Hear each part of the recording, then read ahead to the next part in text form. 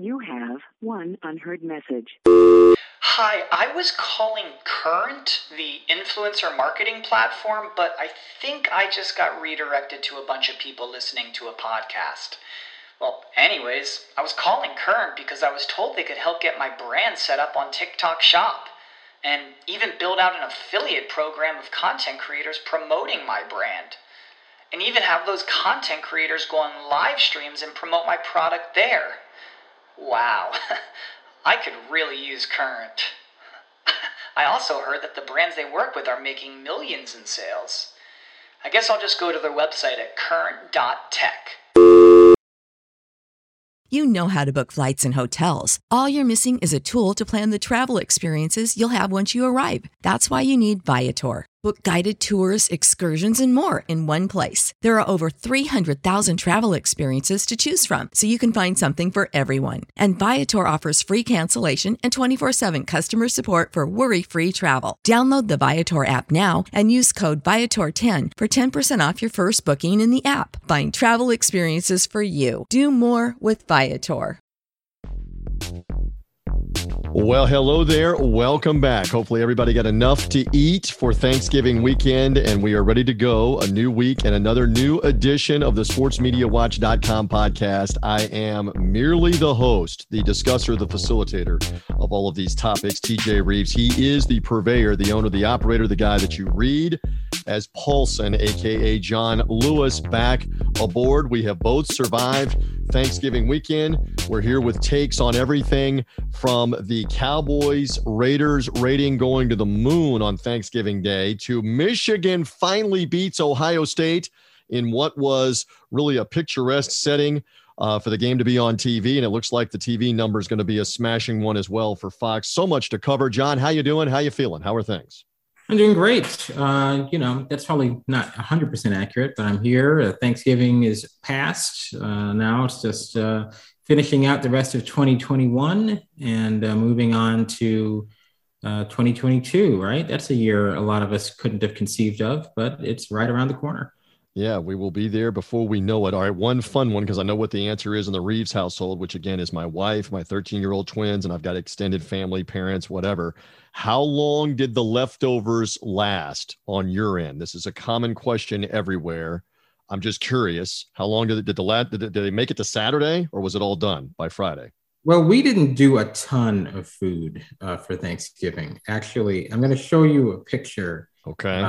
This is not necessarily representative, I want to tell you, but this was the Thanksgiving spread. Okay, so for those in the theater of the mind that are only hearing us, John is showing me a spread that maybe has like main course bird and about 3 or 4 sides, maybe 2 or 3 sides, maybe. Oh, you're not seeing it. You're not seeing it properly. So one of these is my tablet. Another one is a pack of Trident Vibes gum. And another one is a pack of spinach. So the fresh breath was important on the table after that. So not a lot of sides. I will tell you that the Reeves more than made up for that with all the sides we had. Well, let me explain, because I want to just make sure everyone understands. I had been in Boston for 2 weeks prior and going to restaurant after restaurant and place after place. So it didn't make any sense either financially or from a health perspective to overdo Thanksgiving. So we just did the turkey, so a little bit of macaroni, and that's it. You know, it was a light. Okay. Everyone kept saying that Thanksgiving was going to be the most expensive Thanksgiving ever. So it's like, you know what? Fine. The Lewises did their part to keep the median price down on Thanksgiving. Yes. However, the Reeves did their part on the opposite side to pump that number back up. Now, I will share this because I have no problem sharing this. This was on social media as well. My wife, my twins, and my in-laws went and did Thanksgiving at Disney World. Yeah, it's not exciting enough to do it with dad, husband. They have to go to Disney World. So they ate at the all-you-can-eat at the Liberty Tree Tavern. I'm giving free plugs for Disney all over the place. So the Liberty Tree Tavern is in the area where the Hall of Presidents is, Colonial Times, whatever, and it's all you can eat. Now, there are a couple of important factors in why they like to go there on occasion. And this is a year they went there. There's no preparation involved. You don't have to cook anything. You don't have to do anything. The second thing is, after you gorge yourself and pig out, you don't have to clean anything up. You just get up and leave. The downside, John, is there's no leftovers. There are no doggy bags. You don't take anything home. So they were there. I was with my parents, my sister, and her husband, and we loaded up, and then I loaded up the leftovers. And so the twins and the wife were destroying that Thursday night and Friday. I am confirming here on the sportsmediawatch.com podcast, the leftovers did not make it past about 2 p.m. Eastern time on Black Friday. It was over and done. Now, I know a lot of people talk about this real quick, and then we'll get to the media takes, that their leftovers will last until like Saturday. I don't know how healthy that is by Saturday night or any of that. Ours for years have never made it out of Black Friday. So I'm just sharing that with the audience here. And clearly your leftovers did not. Well, actually, I think we still have some ham. I don't know how healthy that is midweek the following week to be partaking in that. Do something else with that. And then, of course, the pizza sales go through the roof Friday night and Saturday. Chinese food, which we did hit that on Saturday. That's always big because it's different. It's different than the turkey. Go eat Italian, go eat spaghetti and meatballs, something else. That's with that. Enough about the food. Let's get into the ratings and the numbers. Let's begin on the topics with that Dallas Cowboys game with the Las Vegas Raiders. Massively watched, overtime, thrilling finish. The last hour, very dramatic, fourth quarter and the overtime. CBS touting the game as the most watched regular season game, period. Non-playoff game, non-Super Bowl in some 30 years. John Lewis, what's your reaction and what's the real story here on all of this with the ratings for that Thanksgiving Day game? Well, long story short, CBS is a little bit, above the actual number. This is what's going to happen, right? Now that Nielsen has made all the changes that they made a few years ago, Nielsen would put out the Fast National, and that was the number. You knew that if there was going to be any kind of change, it wouldn't be that significant. Now Nielsen puts out the Fast National, and we know, well, that doesn't include out of home. So what does the network do? Earlier in the year, we saw ESPN put out the Fast National for, say, the Women's College Basketball National Championship, and that was down from 2019. And so the first draft of history was, well, viewership was down. But then the final national came out, and it was over 4 million, and it was the best in years because of that out of home lift. So the networks now more than ever understand we can't just go with that Fast National. We're going to shortchange ourselves. Ironically, the Fast National is actually probably more comparable to past years because it doesn't include out of home, but whatever, right? So the networks know that by just reporting the Fast National, they're going to shortchange themselves. And that first draft of history is going to be less flattering than the reality. So what we see now, and NBC started this around the Olympics, is now if they have to go with the Fast National, because it's a weekend or a holiday, and they're not going to get the final nationals for a bit. If they have to go with the Fast National, they're putting in their estimate of what the out-of-home audience will be. Okay. And in this case, CBS's estimate was fairly accurate, but it was also higher than, the actual reality. And the issue with that is that you've explained, if I can interject, you've explained this before, that is actually happened commonly over the last year or so, where they're trying to make an estimate. And a lot of times the estimate is higher than the actual number. And that's what you're talking about. Yeah. I mean, the fact is, when NBC first started doing this with the Olympics, their estimates were actually coming in lower than the final national. They were shortchanging themselves, right? It's a small thing, but NBC's initial release on the Olympics numbers was, we averaged 15.5 million. Well, the reality is when the final nationals came in, it was 15.6 million. Doesn't make a lick of not huge, right? And ultimately, it's not like 15.5 versus 15.6. means the difference between the lowest rated and the second lowest rated. I mean, it was still a record low, but we have seen the network shortchange themselves at times. Makes me wonder, like, what exactly goes into this. I would be very curious to know how they come up with these projections, because since the Olympics, NBC's projections have actually come in higher, right? Like with Bucks Patriots, very similar to this game with Oakland and Las Vegas. The NBC projection ended up being much more generous than the final numbers were. So I wonder if there was any kind of change to what they were putting in their projections between the Olympics and now. And they're doing it for advertisers as well. They are projecting for the advertisers on what they delivered on. And then again, the advertisers are plugged in for a full season on these networks.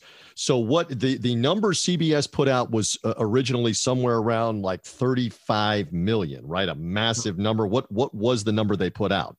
It was 38 million. They put out 38 million. Right. And it turned out to be 37.8 million. So they're pretty much on target. But Sure. the difference is that the original number was the highest since 1990, right?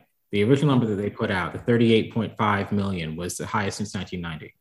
But the previous high was 38.4 million for Dolphins Cowboys in 93. So if that CBS projection was in any way slightly higher than the final national, then the actual number was going to come in not the highest since 90, but the highest since 98 ended up being. So that Dolphins Cowboys game in 93, the Leon Lett game, and as you mentioned, with a pretty infamous person on the sidelines calling that game for NBC, that game still remains the most watched since 1990. Yes, that would be O.J. Simpson. And if you are any kind of a study or somebody that got into the O.J. Simpson trial and the whole bit, it became a big discussion about whether or not he had the isotoner gloves or not. And clearly in that broadcast, when you go back and watch, he's got those gloves on that snowy day in Irving, Texas for the Dolphins and the Cowboys, and the famous Leon Lett touching the blocked field goal, which allowed Miami to have a second opportunity at another winning kick, which they made. A very, very famous moment, iconic moment, really in the last 50 years of the NFL, the whole thing. And yes, OJ intertwined in all that. Still, just one more point on this before we move to the college football ratings of Saturday. That's a massive, massive number. The NFL ratings continue to soar. And I'm just curious. I know it was a pandemic Thanksgiving game, bad game where the Cowboys were awful with the Washington football team a year ago, but that number's easily like 10 million more than the Cowboy WFT game a year ago. Easily 10 million more, wasn't it? No, it was about 7 million more. I mean, last year's game did well. 30.3 million is a nice number. So it's about 7 million more than that. Interestingly enough, the CBS Cowboys games tend to do better on Thanksgiving than the Fox ones. And that's probably because Fox keeps getting Washington against Dallas every year. So I don't know. I think it was a great number, excellent figure. If you go back 4 years to the year when everyone was panicked about NFL ratings, it's 11 million more than Thanksgiving that year for the Cowboys game. They played the Chargers that year is 26 million. So I'm looking at something here that the early game, the Bears-Lions game, which again, there's a lot of discussion about why are the Lions repeatedly being given a home game on Thanksgiving. The whole loyalty thing of the NFL from the 50s and the 60s is long worn off because the Lions are terrible. Still, the number that I'm looking at says that the Bears-Lions game did in the neighborhood of 26.5 million people watching the early game. Interesting that the night game, the Bills and the Saints, where the Bills basically routed New Orleans, only a 19.3 rating. So roughly half the audience that was watching Raiders Cowboys tuned out to watch other things. I know there was a college game, Mississippi State, but whether they were going for pizza or whatever on Thursday night, roughly 18 million people didn't watch the Sunday night game that had watched Cowboys. I find that interesting, John. A quick follow-up on that? Well, the primetime game on Thanksgiving is a relatively new thing. There's no real tradition to it. And you know what? Most people are used to, okay, the 4:30 game, and then you kind of just relax. And the fact is they do that on Sundays every week too. The Sunday night game never does as well as the 4:25 window. I mean, I wouldn't say never, but it's very rare that the Sunday night game does as well as the 4:25. Most people in the world have a limit to the amount of football they can watch in a day, right? And once you get past game 2 and you're talking, this is football's like the 10 Commandments. How many people are watching the 10 Commandments twice in a day in terms of length, right? You're talking about the movie. You're talking about Charlton Heston in the movie, which the movie's like a 3.5 hour movie, right? Yes, indeed. Most people can't get through the entire 10 Commandments, right? So the idea that you're going to watch something that is the 10 Commandments length twice in a day, and then add on a third one, it's a little much for most people. Yep. Right. So, busting out the 10 Commandments reference, and I'm still flashing back as I've seen it recently to Charlton Heston standing to part the Red Sea, and the special effects is like out of a bad Superman cartoon to get but that's what they had to work with back then, as I just digress on the sportsmediawatch.com podcast. Well, that must be a few years before 2001, right? 2001, A Space Odyssey, right. Did not have bad effects, right? I mean, they got better in around that era with Star Wars, Close Encounters, that movie. They got better with it. But yeah, for the 10 Commandments with Charlton Heston, I want to say that was like in the late 60s. We got to look on when it was made, or early 70s, whatever it was. I wouldn't be surprised if it was the 40s with the 10 Commandments. I mean, it wasn't the 40s, but it would have been the 50s. Maybe. All right, you're going to look it up while we're talking. 1956. And again, this, just go back and watch, you can YouTube it, I'm sure. Watch the special effects scene of Charlton Heston parting the Red Sea, and it does look like Superman cartoons that we all grew up on, if you're old like I am, in the 80s. With the special effects. But in any event, I love that reference. And you make a good point. I mean, the gamblers, yes. Fantasy football players, yes. They are still watching. They are still hanging in. But by and large, most of the time, if it's not the biggest marquee, and clearly Buffalo's smaller market, New Orleans smaller market, New Orleans is sliding and losing games, that was not going to have the same amount of draw. We continue on the sportsmediawatch.com podcast. Let's move into Saturday. And it turned out to be two fantastic games in separate windows for the big noon kickoff on Fox that they've branded so well. Michigan finally beating Ohio State for the first time in a decade. They win. And then the Alabama-Auburn game on rival CBS in that 3:30 traditional slot. The Iron Bowl ends up being a 4 overtime game. Now, we don't have official numbers. I did see a 9 rating for noon Eastern time for Ohio State, Michigan. John, how accurate or inaccurate is that? And what do you think that translates into for audience for them? Well, that's just that's the overnight. We don't see much about overnights anymore because, I don't even know where to begin. That was the first thing that Nielsen changed like 3 or 4 years ago. And overnights are just not relevant to anything anymore. But, you can still kind of gauge how the game's going to do. At 9.1, you're going to be seeing a number that is probably in the 7s or 8s. Now, we've seen numbers in the 7s or 8s before for Michigan, Ohio State. Certainly, it's not going to be the 2006 level. Probably not going to be the 2016 level. It'll definitely be, you would think, better than 2019. So, a very strong number. Iron Bowl will be interesting to see. That was so disappointing, wasn't it? I mean, no offense to Alabama fans, but, come on. Auburn had them. Auburn let them drive 98 yards in the final minute or so without a timeout. And then they played a 4 overtime, extra half hour, 45 minutes of bonus time for CBS into the 7 Eastern time window. How much, again, at the time that we're releasing the podcast here on Tuesday, we don't have the number in front of us, but how much do you think it helped the number? It had to help it some with a villain, a love-hate villain like Alabama in a 4 overtime situation that took about 30 or 40 minutes to play out. Yeah, I think it'll be a great number. I mean, maybe it'll be comparable to Michigan, Ohio State. I think the surprise of Alabama, which was such a massive favorite, the odds makers keep pretending Alabama is a lot better than they are this year. I mean, we've seen them. They're like the Lakers. They're locked up in these tight matchups against teams that really have no business being on the same court with them.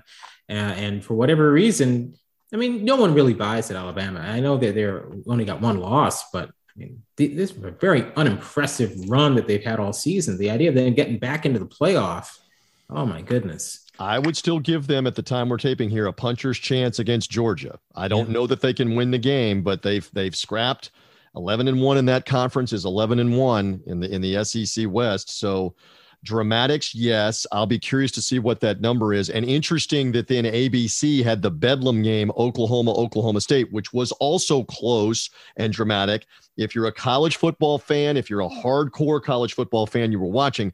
I just wonder how much Oklahoma and Oklahoma State translates, and we've talked about this before, nationally. Who's watching in the Northeast? Who's watching in the West?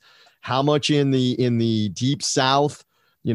Tennessee, Alabama, Georgia, Florida, South Carolina, do they care about Oklahoma State? I think my speculation, that might just have hurt ABC despite a dramatic game. John, I don't know if you have a follow-up thought on that. Well, Bedlam doesn't compare to these other rivalries. Everybody knows that. And the fact is that, a good number for Bedlam would be a terrible number for the Iron Bowl or for Michigan, Ohio State. But I think it should get a good number, right? I mean, the overtime for the Iron Bowl will hurt.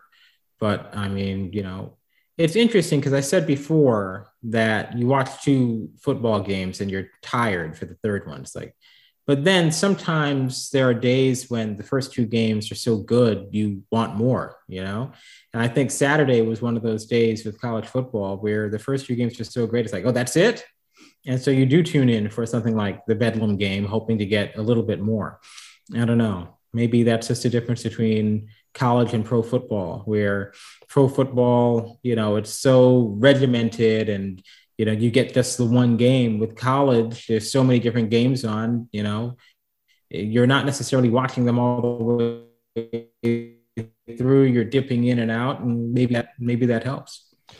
The good points that you make on all of that. And again, Saturday afternoon, they were playing the Oregon State game out west while the Alabama-Auburn game was going on. I know Clemson and South Carolina were playing in prime time while the Oklahoma State game was going on. So you do have different regions, different lesser games maybe that could detract from it. But you make a good point. And one other thing, and then I promise we're moving along here on the sportsmediawatch.com podcast, is we keep talking about appointment TV. We know that at the end of the college regular season, we're going to get the Ohio State-Michigan game, the Auburn-Alabama game, Oklahoma State.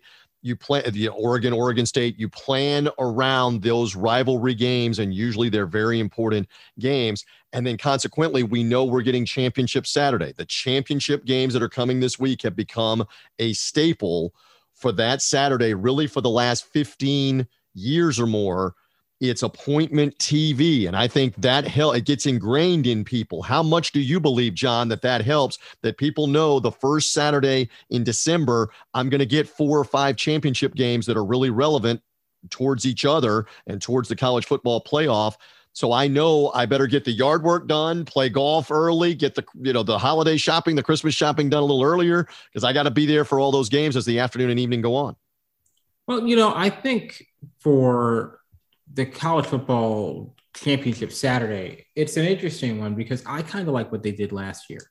Now, that would not be, pushing it 3 weeks into December, so it's right before Christmas. I didn't like that part. But I actually liked the idea of, kind of doing it NASCAR style, where you have the playoff teams, but everybody else is also still playing. I like that. I thought that was something where, you get to the end and it's like, there's 8 games on. The noon window is like 2 games in it. It's demoralizing, right? Right. Geez, it's like when. Well, the necessity, we should explain this. The necessity a year ago was because the Big Ten and the Pac-12 had started so late. They still had regular season games to play. They were also playing makeup games from games that had been lost for COVID-19. And that was all about TV revenue, right? And the TV packaging. And selling of advertising. So you're right. That was a crazy day. I can just relate a quick story that year, and it alternates. So the Big Ten played at noon Eastern time, and I worked the Big Ten championship game. I'll digress. And this is a great story here for the audience. I'm saying this hyperbole, but let's see if John nods along and says that I deliver. So I was in Indianapolis this past weekend with the Tampa Bay Buccaneers, with the Bucs playing the Colts, completely full to capacity. Indianapolis Colt fans, berserk, deafening noise. What an atmosphere.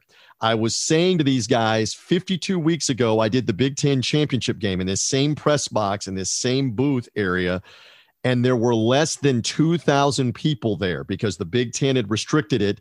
No fans, basically just the friends and family and the closest, biggest donors, et cetera, of Ohio State and Northwestern. There was no atmosphere, John, and the game was at noon, and Ohio State was in trouble. Northwestern was upsetting them. It was crazy. So that was a noon game, and it kind of set things into motion for the day where Florida battled Alabama, that one in the SEC title game. I want to say they played that one later in the evening. They moved that one around. But the other crazy thing is you had all these Pac-10 and Pac-12 and Big Ten regular season games that were still being played. And I want to say there were some Big 12 makeup regular season games being played. There were game scores and audience and TV everywhere that day. It was truly strange being in the airport, and I'm trying to keep up with like 6 games going. It was weird. It was definitely weird a year ago. True. And remember, there were NFL games on that day too, because the NFL, that's the time of year when they have their Saturday games.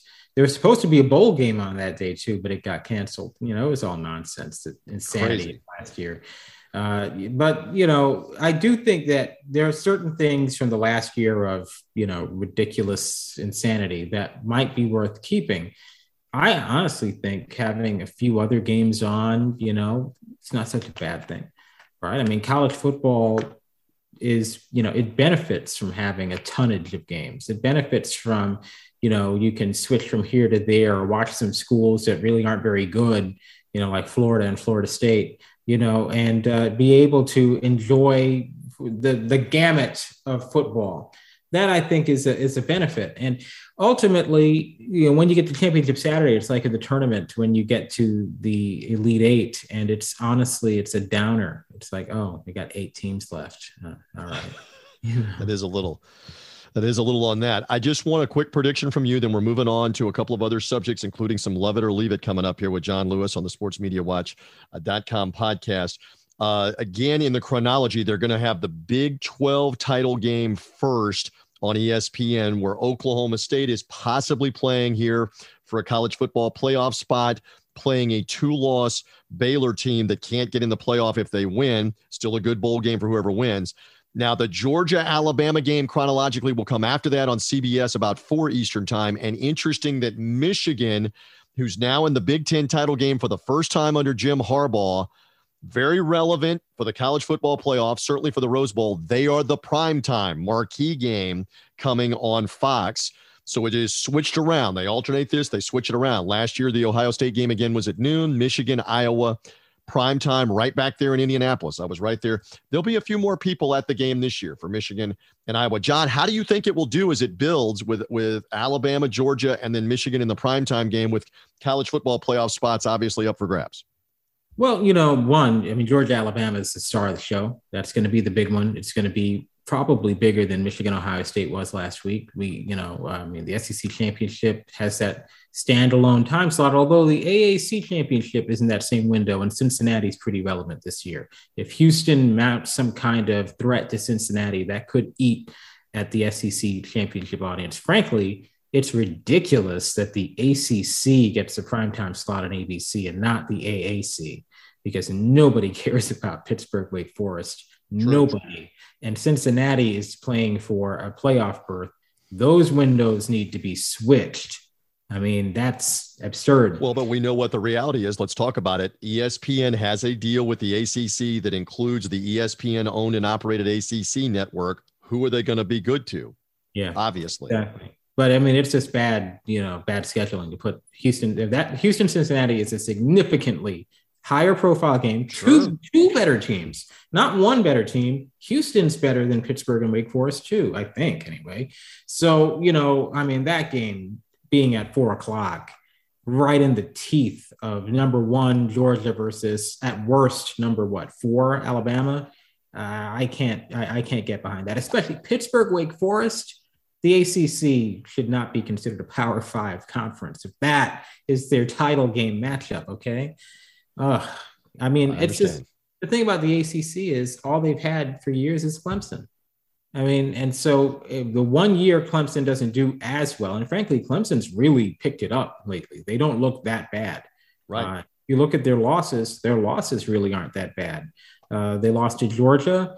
And I think, 2 other games that they lost? NC State in a double overtime was one of them. And I'm trying to recollect what the other one is off the top of my head. I keep saying this on other shows, interviews, and podcasts. You would have thought, hearing all the vitriol and screaming, that Clemson was 3-9. Right. Ended up 9-3. Yeah. That's not a national championship season. That's not a bad season, though, at 9-3. I know they have standards, but we'll see what the ACC number does, but it probably won't be very good in prime time against the Big Ten championship game. And you're right, Alabama, Georgia may win the day, especially if Alabama is close and has a chance to beat them. because then comes all of the debate about an Alabama victory gives Georgia a loss. Alabama only one loss. Do we have two of the SEC teams in the Final Four? Most likely, yes, in that scenario. And what happens with Cincinnati? And one more thing. At the time that we're taping this, the news is fresh that Brian Kelly is leaving Notre Dame and has accepted the LSU job.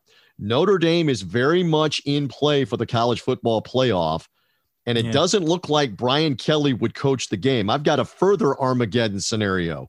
What if Cincinnati wins this game and they're in the college football playoff, and Luke Fickell is the target, the coach of Cincinnati, to be the Notre Dame coach? And you further it out that Cincinnati beat Notre Dame at Notre Dame earlier in the year to help them potentially be in the college football playoff. How crazy is this script? Yeah. If Brian Kelly has left Notre Dame and they're maybe in the playoff, and Luke Fickell may be leaving Cincinnati for Notre Dame and they're in the John, that is wild. That's whacked. Well, there's college football and their coaches, and the coaches' wanderlust is so just distasteful, isn't it? I think the Brian Kelly situation, one, it's hilarious that Notre Dame is now less of a high-profile job than LSU. That's hilarious. I love that. But, the idea that, you build something great at Cincinnati just to leave, I guess I can understand that. College professors go to different universities all the time. And what are college football coaches other than just really highly paid college professors, right? College professors who have more job security than any professor that has tenure anywhere in the world, right? Look, ultimately, I think, it's distasteful. It's weird. We live in this world. People get so mad when players leave. They just get so upset. Oh my gosh, how immoral. LeBron leaves for Miami and Dan Gilbert melts down like he's a teenager on Instagram who just had a breakup. And it's just amazing because the coaches in college sports, they just leave willy-nilly. And even if they don't leave, they're constantly flirting with other people. Like even when Krzyzewski was thinking about going to the Lakers, or Calipari every single year thinking about going to the NBA. It's just amazing what gets tolerated from the highest paid public employees in every single state in the union, right? But yeah, it's true. And we should have been fired football coaches, because even the fired coaches are making $5 million, $10 million, $15 million to not coach. We should have been that. Let's get to something that has become a staple here. Let's get to it. Love it or leave it. College basketball back on the big stage last week with all of the pre-conference tournaments, including the return of Dick Vitale. I think we both are in agreement. We love that. Dick, very emotional, in tears for the Gonzaga UCLA game that he did in Las Vegas with Dave O'Brien on ESPN, and they did a fantastic job of paying tribute to him. Dick then came back to Orlando and worked the Orlando ESPN tournament, where Kansas was upset in that tournament. Great Friday night game between Gonzaga and Duke. Made for TV game, neutral floor in Las Vegas. Had the number one crew, Jay Billis, Dan Schulman doing the game. All right, we love Dick being back, but did you love it or leave it some college basketball viewership this past week, John Lewis? I think it was, hard to tell so far because we don't have a lot of the numbers. But the first game, the Gonzaga UCLA, the 1-2, that did well. I'll be intrigued to see Gonzaga versus Duke, that number. I'll be intrigued to see the number for the Dayton, Kansas. Can't imagine that was that high. Probably not at the million mark, honestly. And the reasons, again, that was a daytime Saturday game during all the college football mayhem. You had to be a hardcore college fan, a gambler, a fan of one of those schools, Dayton or Kansas basketball, or else you probably didn't even know this game's going on. It's just, part of the pitfalls of trying to cram everything into that weekend, right? Goodness. I didn't notice this. The MLS match that aired after the NFL had 7.2 million viewers. Holy smokes. On what network now? Where did that come up? On Fox. It had the lead in. I didn't even notice this. It had 7.2 million. That's obviously the highest ever for the MLS ever. Are you kidding? That's unbelievable. Maybe it's an error. And this was on Sunday, or this was on Saturday? This was on Thursday, on Thanksgiving. On Thanksgiving when they played an MLS game. And the lead-in again was something like 17 million for the bad Lions and the last-second win by the Bears. 27 million. It was 27 million. I didn't even know. 27 million, yeah. I didn't even think to look because, who's thinking about MLS 7.2? And you said it. I mean, soccer fans will get upset at the idea of us even considering that this was an error. But man, that is a shockingly high number for MLS. Because typically they do well to get $1 million for a regular season. Again, this is 7 times the audience. The soccer heads get upset at everything. Their audience is their audience. And so that's all that we're pointing out on this. That leads us into another one. Love it or leave it. We did discuss the Macy's Thanksgiving Day Parade. We did discuss the dog show, the Westminster Dog Show, etc. John, I believe has some. I believe you're loving you some ratings here and some ratings info here on what happened with the Macy's Thanksgiving Day Parade, etc. Well, one of our good friends, Tom Ojakian, often talks about how the Macy's Thanksgiving Day Parade it kind of gets lost in the shuffle. We don't really think about how well it does, and it does well every year. This year, it did 22 million viewers, which, by the way, was the top show on NBC on Thanksgiving. Ahead. How about that? Yeah, ahead of the Bills Saints. It was NBC's top show. I didn't even realize this, but the Macy's Parade also airs on CBS. It's just not called the Macy's Parade on CBS. So add another 7 million viewers to that, 29 million, which trails only the Cowboys game. Look, this is something I don't ever watch, right? I never watched the Macy's Thanksgiving Day Parade. I had no idea. I mean, I knew it did well, but, that's pretty darn good. So I have to confess, as I explained earlier in the podcast, my wife and crew, my twins, had already left. I never had it's always on in our house for the entirety, John. It is on from 9 a.m. to noon Eastern time. And I did not watch a single second this year. I'm confessing that on the sportsmediawatch.com podcast. And again, Tom Ojakian is OJ. Love his insight from the American Athletic Conference. By the way, he's championing saying that the Cincinnati-Houston game should have gotten a better window. Tom, again, does a bunch of the media stuff and media negotiation for the American Athletic Conference, was formerly with the Big East in that role as well. So I love that he's sending you the numbers, but yeah, you talk about, again, that is a great example of ingraining in people for the last 40 or 50 years that at 9 a.m. Eastern, 8 a.m. Central, you're watching the Macy's Thanksgiving Day Parade to kick off Thanksgiving. It's almost like appointment TV. And you wonder why, Macy's has been in financial trouble, but you wonder why they spend the money to have their name on that 22 million that are watching when they're saying Macy's over and over again and showing the ads and showing their product placement throughout the parade. It is a 3-hour commercial for them. I don't know if it's worth what they spend, but that's pretty amazing that kind of number. And yes, I am aware that CBS has been I believe local New York TV stations, a couple of independent ones, used to also televise it at times. They may have gotten nudged out by the networks. I don't know, but they would show parts of it as well. And speaking of Alabama, because of the hate, John Lewis, I don't know if you know this factoid, the Alabama $1 Million Band, that's what they're known. The marching band is known as the $1 Million Band. They marched right before Santa Claus came out. They were the last thing before the famous end of the parade where Santa comes out and waves, goodbye, everybody, roll the credits. The $1 Million Band was there in New York, and then the next day they were in Auburn, Alabama for the Iron Bowl, the epic 4-overtime Iron Bowl on that. I believe we have time here for one more. Love it or leave it. And we come into this weekend where last weekend we had Black Friday, we had Cyber Monday. So we're coming into this weekend. John, did you get a lot of your shopping done online or otherwise, like most everybody else? Were you primarily taking advantage of Cyber Monday, et cetera? How did it go on Love It? Did you love you some online shopping this weekend? Unfortunately, I did do some online shopping. I think it's probably a moral failing to do this, Look, let's be real. It comes down to the things that you want to get throughout the year. If you can get them for a lesser price, then you try to do that. Ultimately, I don't know. It's not. It's a lot like watching reality TV. It's just like you're you're doing the wrong thing. It's just not good.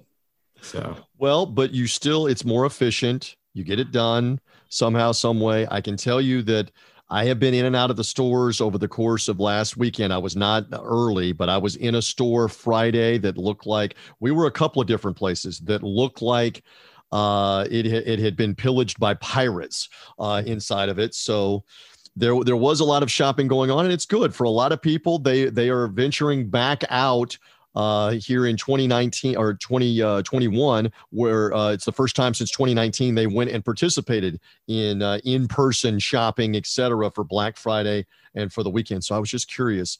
There are always going to be better deals, by the way. They'll run more sales and better deals besides just Cyber Monday coming up here for this. We're coming to the end of the latest edition of the podcast. John, anything else that we did not cover here that you would like to hit on before we are done? Kenan Thompson looks like he just stepped off the set of the Pierre Escargot thing he used to do on All That. I don't know how he still looks like that he's got to be like at least 40, but I mean, he honestly looks like it's still 1996. I did want to point out, let me see here. Am I accurately? Kenan Thompson, comedian also known for Saturday Night Live, for right. those that are not all familiar with what John's talking about. Go ahead. I wanted to also shift gears. This is interesting. I'm looking at this transcript here. Let's see if we know Enes Kanter just changed his name to Enes Kanter Freedom. That's correct. I'm trying to figure out if this transcript is very interesting. It was on the Tucker Carlson show the other day, which I'm not going to. Am I correct? Can I interject? He just became a naturalized U.S. citizen in changing it. I believe that is the case. He became a U.S. citizen and changed the name. But go ahead. So I just want to, I hope I'm accurately describing what he said here. This is a transcript from Justin Baragona of, the Daily Beast, but, I assume this is still correct anyway. So he said on the Tucker Carlson show, this is Enes Kanter Freedom talking about people who criticize America. So he says, I'm just going to say this, and I'm going to be honest. People should feel really blessed and lucky to be in America, because they love to criticize it. But when you live in a country like Turkey or, China or somewhere else, you will appreciate the freedoms you have here, which, hey, fair point. So then he adds after that. So I feel they should just keep their mouth shut and stop criticizing the greatest nation in the world. And they should focus on, their freedoms and their human rights and their democracy, which kind of goes against everything that Enes Kanter has been saying. Right? It's contradictory on the face, isn't it? Yeah. That sentence is contradictory because the whole basis is you should be able to criticize the country because of the freedom you have, the freedom he attached to his name for the NBA player. I got you on that. It is interesting to hear him talk about, and people, when you're around people from other countries, put it this way, they talk about this often. I can't speak out where I live about the government without fear that they may come and imprison me or kidnap me or kill me, depending on where it is, the country that they've been in. We don't have that problem. We sit here on this podcast, we sit on social media, we sit everywhere and express our opinions. So the line of thinking is correct. It's a great country for that reason. But we shouldn't just squelch those that we disagree with. I agree with you on that. That's the thing. I mean, America is a great country. And, a lot of immigrants come here and say it's the greatest decision I ever made coming to this country. Mm-hmm. So, reflexive America bashing is kind of dumb. But far, far dumber is the idea that you should not criticize the country you live in. That is absurd. So for Enes Kanter to say that is because, for the longest time, it's been tough with Enes Kanter because, he's living the real life in terms of he is actually being pursued by Erdogan and the Turkish government. But family, by the way, still in Turkey. Family still in jeopardy in Turkey with what's going on here. Yes. But I've always just had a feeling that there was just something about this that just didn't come off as fully authentic. Something about his kind of taking the mantle of freedom. And to read that quote, like, come on, you can't maybe, I will give him this. Maybe he was just super nervous being on the highest rated cable news show on TV and stumbled over his words and said something that he didn't really mean. Because for everything that he said, for you to come out and say that people should keep their mouth shut and stop criticizing the greatest nation in the world is a credibility killer on par with, if not exceeding, what LeBron said about China with Daryl Morey. I mean, it's at that level. Like I'm not going to take you seriously anymore on anything you say, right? That's absurd for him to say that. All right. Yeah. I love the takes, and there's one more on that. Anything else in closing here as we put a wrap on this latest podcast, John Lewis? Let's see. There was something else I was going to mention.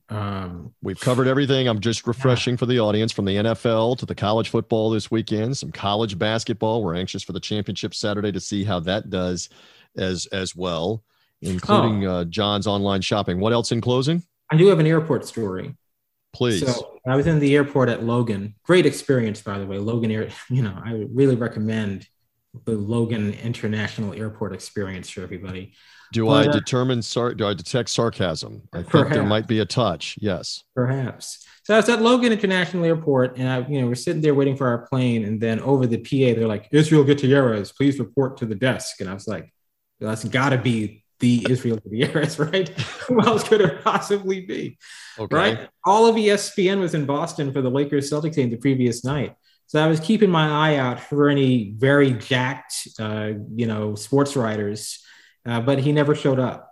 But maybe Israel Gutierrez is a common name. It probably is.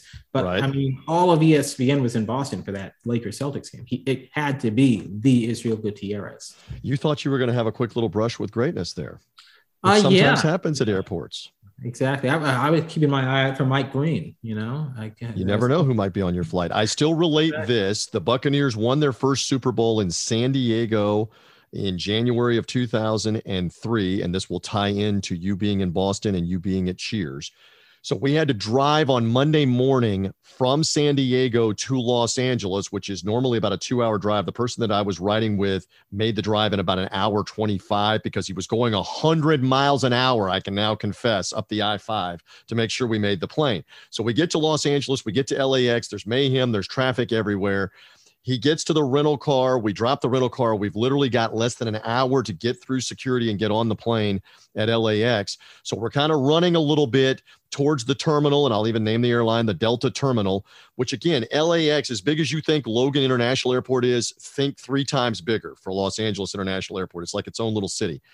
So I am running on the sidewalk with the engineer. We're running to the Delta Terminal and with one other person that's with us, and a Mercedes-Benz, a classic Mercedes-Benz, is on the curbside with a driver getting bags out, and it's George Wendt, the Norm from Cheers, is getting out to go get on his flight on that Monday morning after the Super Bowl, to which I am running past, never stopped, and I just yelled, Norm, and he put his hand up and waved at me. I'm waving at John, who can see me on the pod. That's all he did was wave his hand when I ran by Norm.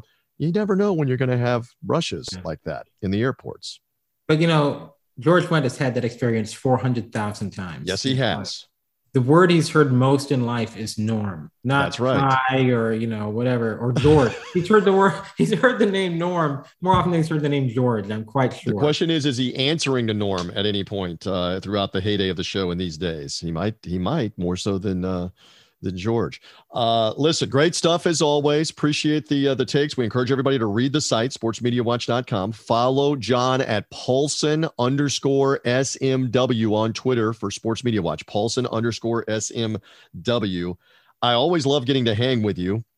They say in the White House press briefings, it's a full lid. I think this could be a full lid here on the show. Are we good? Yeah, I don't know what a full lid is. I don't watch those White House press briefings. Just means they're done. It means it's a full lid. We're done. There's nothing else until tomorrow, unless, of course, something breaks. But you never know with that. But in the briefings, it's a full lid. So on the podcast, it can be a full lid on this episode. Has there ever been a good White House press secretary ever? Has there ever been one?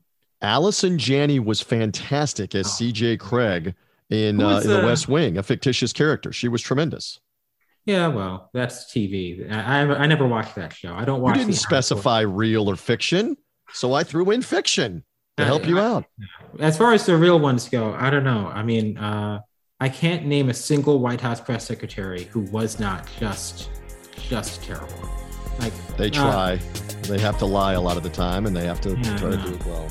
On that note, John is always deciphering the liars and calling them out, and also looking over the ratings and everything that goes on this weekend. We'll see what happens with Championship Saturday in college football and what those numbers will be. You'll be writing all about that in advance, all the NFL numbers and all the different things with media and personalities. John, thank you as always for hanging out here on the podcast. All right. I will actually let this podcast sign off this time instead of adding on a third thing.